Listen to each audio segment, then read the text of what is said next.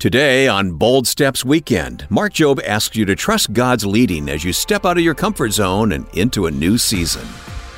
Sometimes God leads us right into the middle of the storm, crossing the Jordan, right up to the battles, right to our greatest challenges. It doesn't mean that you need to run or that you're out of the will of God. It could be that you are right in the center of God's will and He's causing you to grow.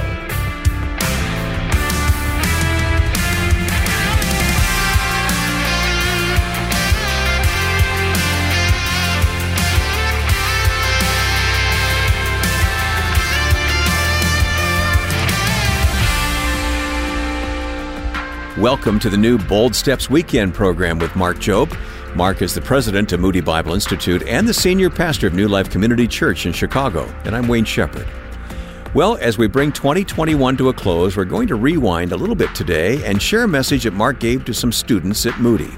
And I think this message is going to inspire us as we enter into a different season of life. But Mark, the ending of this portion of today's message is quite unique.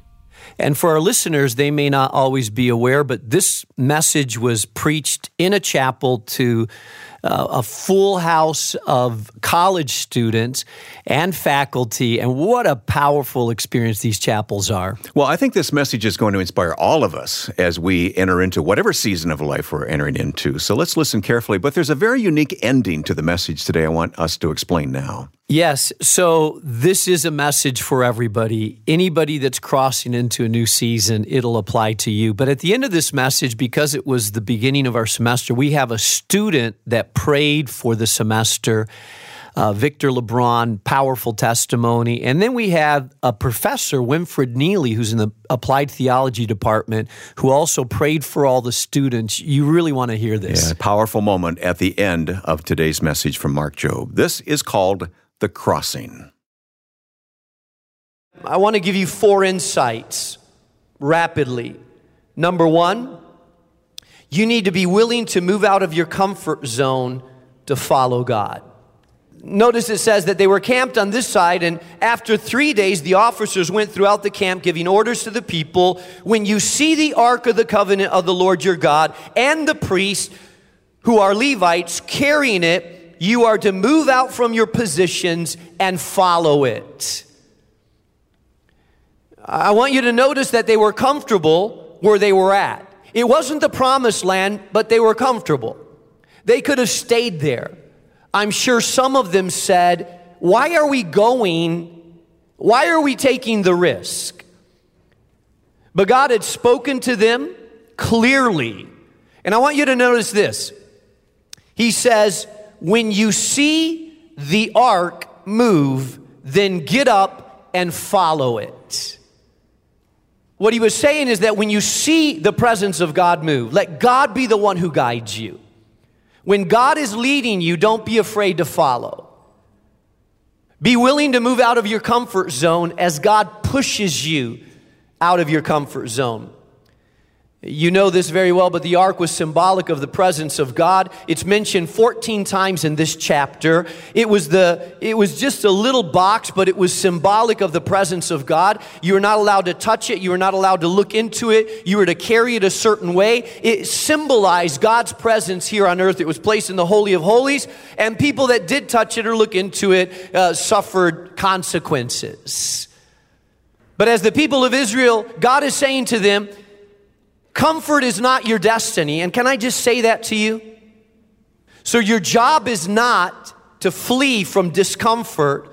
Your job is to embrace the discomfort that God brings to your life and allow yourself to grow through it.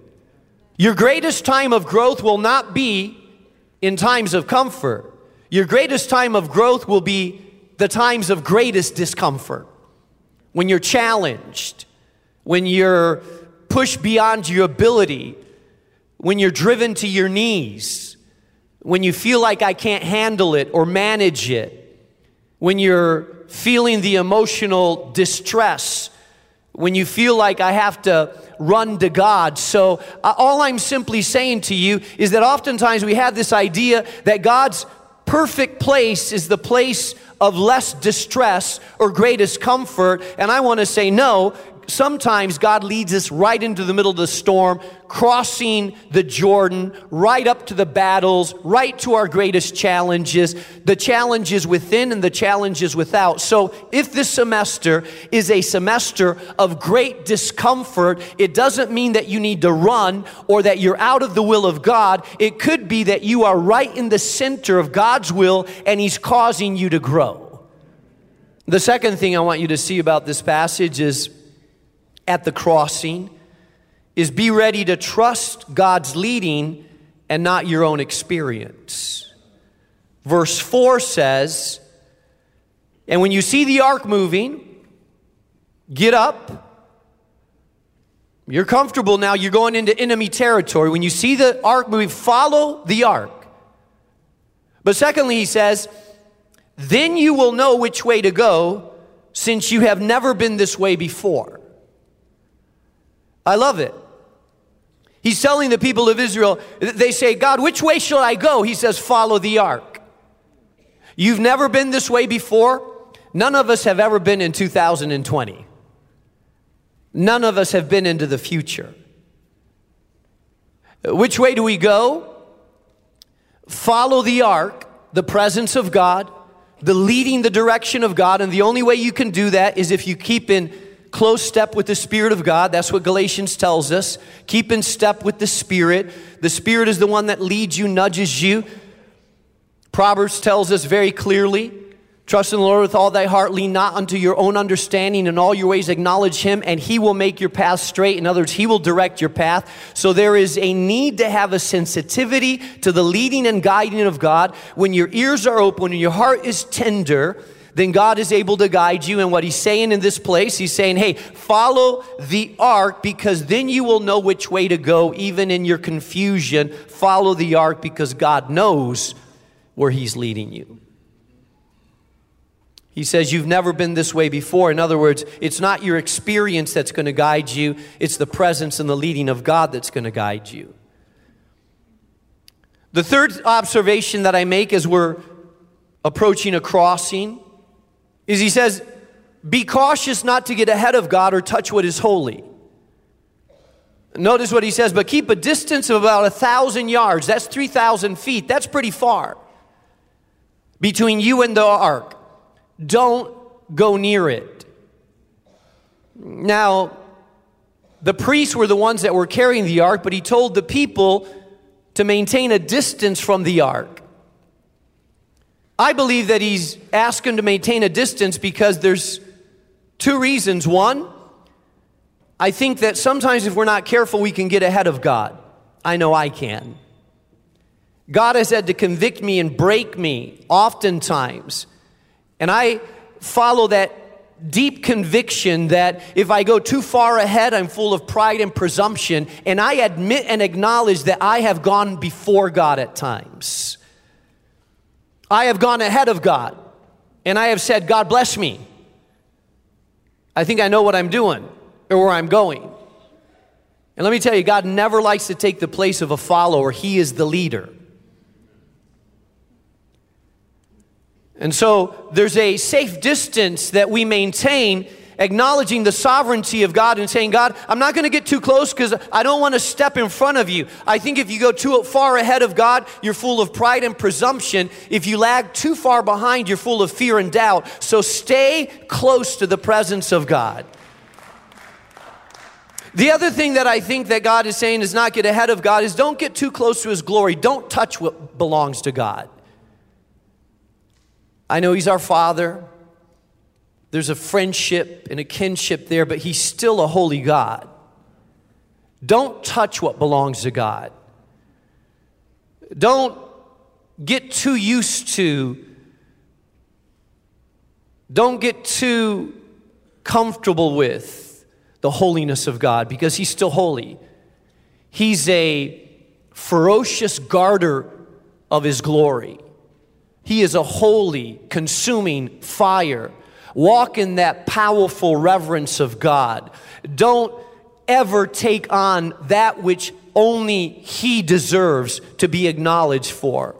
the transformation in your life, the redemption of your souls, the guiding. When God does something, give Him the honor, give Him the glory. Make sure that you don't touch that which is sacred and holy and that only belongs to God. Don't get too comfortable. Hey, we acknowledge that God is God and we embrace Him, but make sure that you understand that He is an all-consuming fire, and that God does not, like the priest that took the Ark of the Covenant before David, the two brothers, and one of them was struck dead because he dared to raise his hand and try to help God, try to touch the Ark and help God out, and God struck him dead, and they stopped right there because he dared to touch that which was holy. He is Abba Father, Daddy, but He is also a consuming fire. And we walk in reverence into His presence. And lastly, I'm talking about the crossing. I think we learn from this passage that we need to be prepared to consecrate ourselves for the task ahead. Look at what it says in verse 5. And then Joshua told the people, consecrate yourselves, for tomorrow the Lord will do amazing things among you. Consecrate yourselves today, for tomorrow God will do amazing things among you. What God was saying to the people as you get ready to cross over into this new season, what God is asking of His people is that they would reconsecrate themselves to Him. What does consecration mean? It means simply to make holy or to dedicate to a higher purpose. And so I thought as we close at our first chapel, I thought it would be only appropriate that we would reconsecrate ourselves for this new season. I want you to notice the sequence. Consecrate yourselves today so that tomorrow God can do amazing things among you. But it starts with a reconsecration, to say an acknowledgement. God, I am called to a higher purpose, and because I am, I set myself aside to be prepared, to be trained, to be used for that higher purpose. It's synonymous with holiness. I set myself aside. I put myself apart so that you could do a work in my life, so that I'm all of me belongs to you, God. That's holiness. Holiness is that you are a vessel set aside for the purposes of God. There's not mixed purposes. There's single purpose. Consecration means that God, I know that I belong to you, and so I re-declare that I belong to you. I recognize once again that you are the sole owner of my life and my destiny and my purpose. I once again declare that I have been set aside unto purposes that are beyond my own desires and my own purposes. I belong to a higher purpose. I belong to God. I consecrate myself to you as a vessel. I don't make myself holy. God, through the blood of Jesus, makes me holy, but I recognize that I've been called for a purpose, and so I set myself aside to be prepared for the purposes that you have called me to. That's consecration. And whether you realize it or not, every student in this place, if you have the Holy Spirit inside of you, if you've been born again, you have a calling upon your life. It's not the called and the non-called. If you're called to Jesus, you are called first of all to Jesus, and then He sends you on mission with Him. There is no such thing as a believer that's not called. Just in case you didn't know that. And so I thought at the beginning of this decade, the beginning of this year, the beginning of this semester, we would reconsecrate ourselves to the higher purposes of God. Is that okay? So here's what I'd like to do. I would like to call, first of all, the faculty. So if you're faculty, I would like to call all the faculty. I didn't rehearse this in advance, so they don't know what I'm doing here. I would like to call all the faculty, if you would, just to come and line up here. Would you do that, please, for me? You know, I hear a lot of older generation in our society that looks at sort of this young generation, and I wrestle to hear them say good things about this generation. And I always want to jump in those conversations and say, well, let me tell you what I think about this generation, because I'm excited about this generation. And I see some incredible things. And when I talk to this faculty, I hear them talk with hope, destiny, and excitement about what God is doing. And so I would like for you to extend your hands towards this faculty. I want you to know, yeah, this is a college. Yeah, this is a university. Yeah, there's exams and accreditation, and yeah, you gotta do your homework, and all that's part of the process of learning and growing. But these men and women are here out of calling.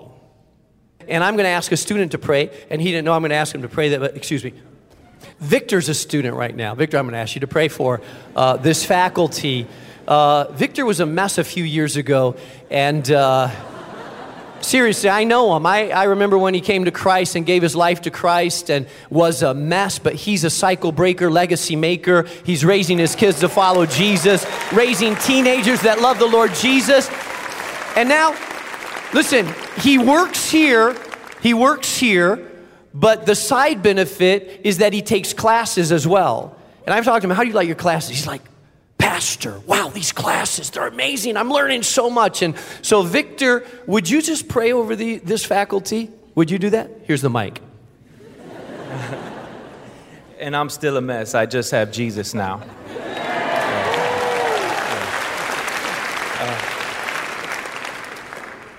So, Heavenly Father, I thank you for the calling. Yes. I thank you for the gift of your salvation, yes, of your Son, who was sacrificed on that cross for us.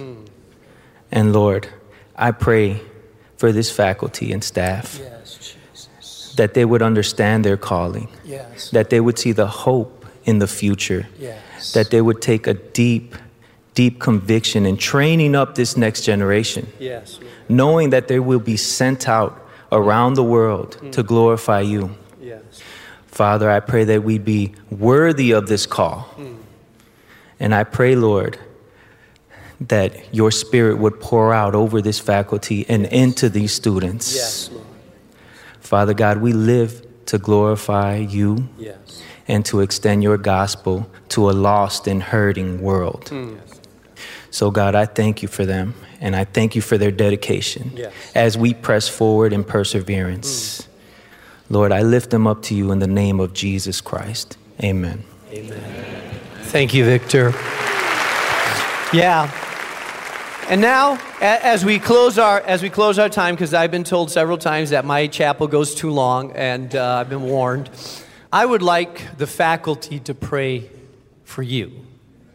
I realize that with this many students, there's always a story. There's always someone super excited, and there's always someone very discouraged. You may have woke up this morning saying, why am I here? And I don't know what's happening at home. Some of you have major drama at home, and it's hard for you to be fully present. I reminded students last semester, listen, you need to be fully present. I believe that you are here not out of coincidence, but you've been prayed into this place. I believe that God has a purpose and a plan for you at this time. And so I want you to, I don't know what's going to happen in 10 years from now, but I want you to embrace the fact that God has called you here at this time. Be fully present and allow God to do what he's going to do. Hey, you'll always have a future. You may not know what's happening tomorrow or a year from now or what you're going to do or who you're going to marry or where you're going to live. You don't have to know all that. Right now, let God work in your life. And be good with that. And so I'm going to ask that Dr. Neely would lead us in a word of prayer for the students. Pray with me, please. So, Father, we thank you that you have brought us to a new year and the beginning of a new decade. And we thank you for every one of these students that you in your infinite wisdom and divine providence have brought here to this place, Lord. And we ask in the name of Jesus that each and every one of them will walk with you, that they will put you first, that this semester will be a time of deepening in their walk with you. Oh God, we pray that you will do something extraordinary.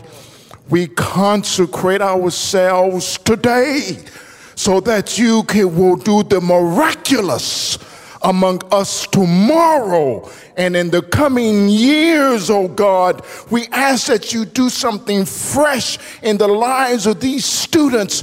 We are in desperate need of revival and awakening. Oh God, we pray that you will consecrate. May these students fear no one but you and hate nothing but sin. We pray that you will use them for your glory, oh God. We ask this in the precious and almighty name of Jesus. Amen. Amen. Thank you, brother. Wow. I feel like I'm ready to start a new decade now. Yeah, I'm so glad that we're in the heart of the city of Chicago. I'm so excited about what God is going to do, not only in the city of Chicago, but throughout the world through us. So may the Lord be with you.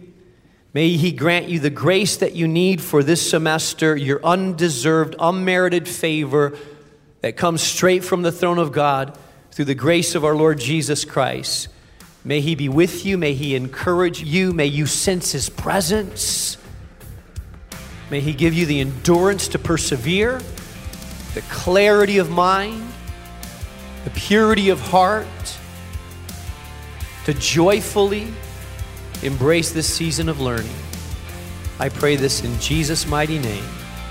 Amen and amen. God bless you and have a wonderful semester.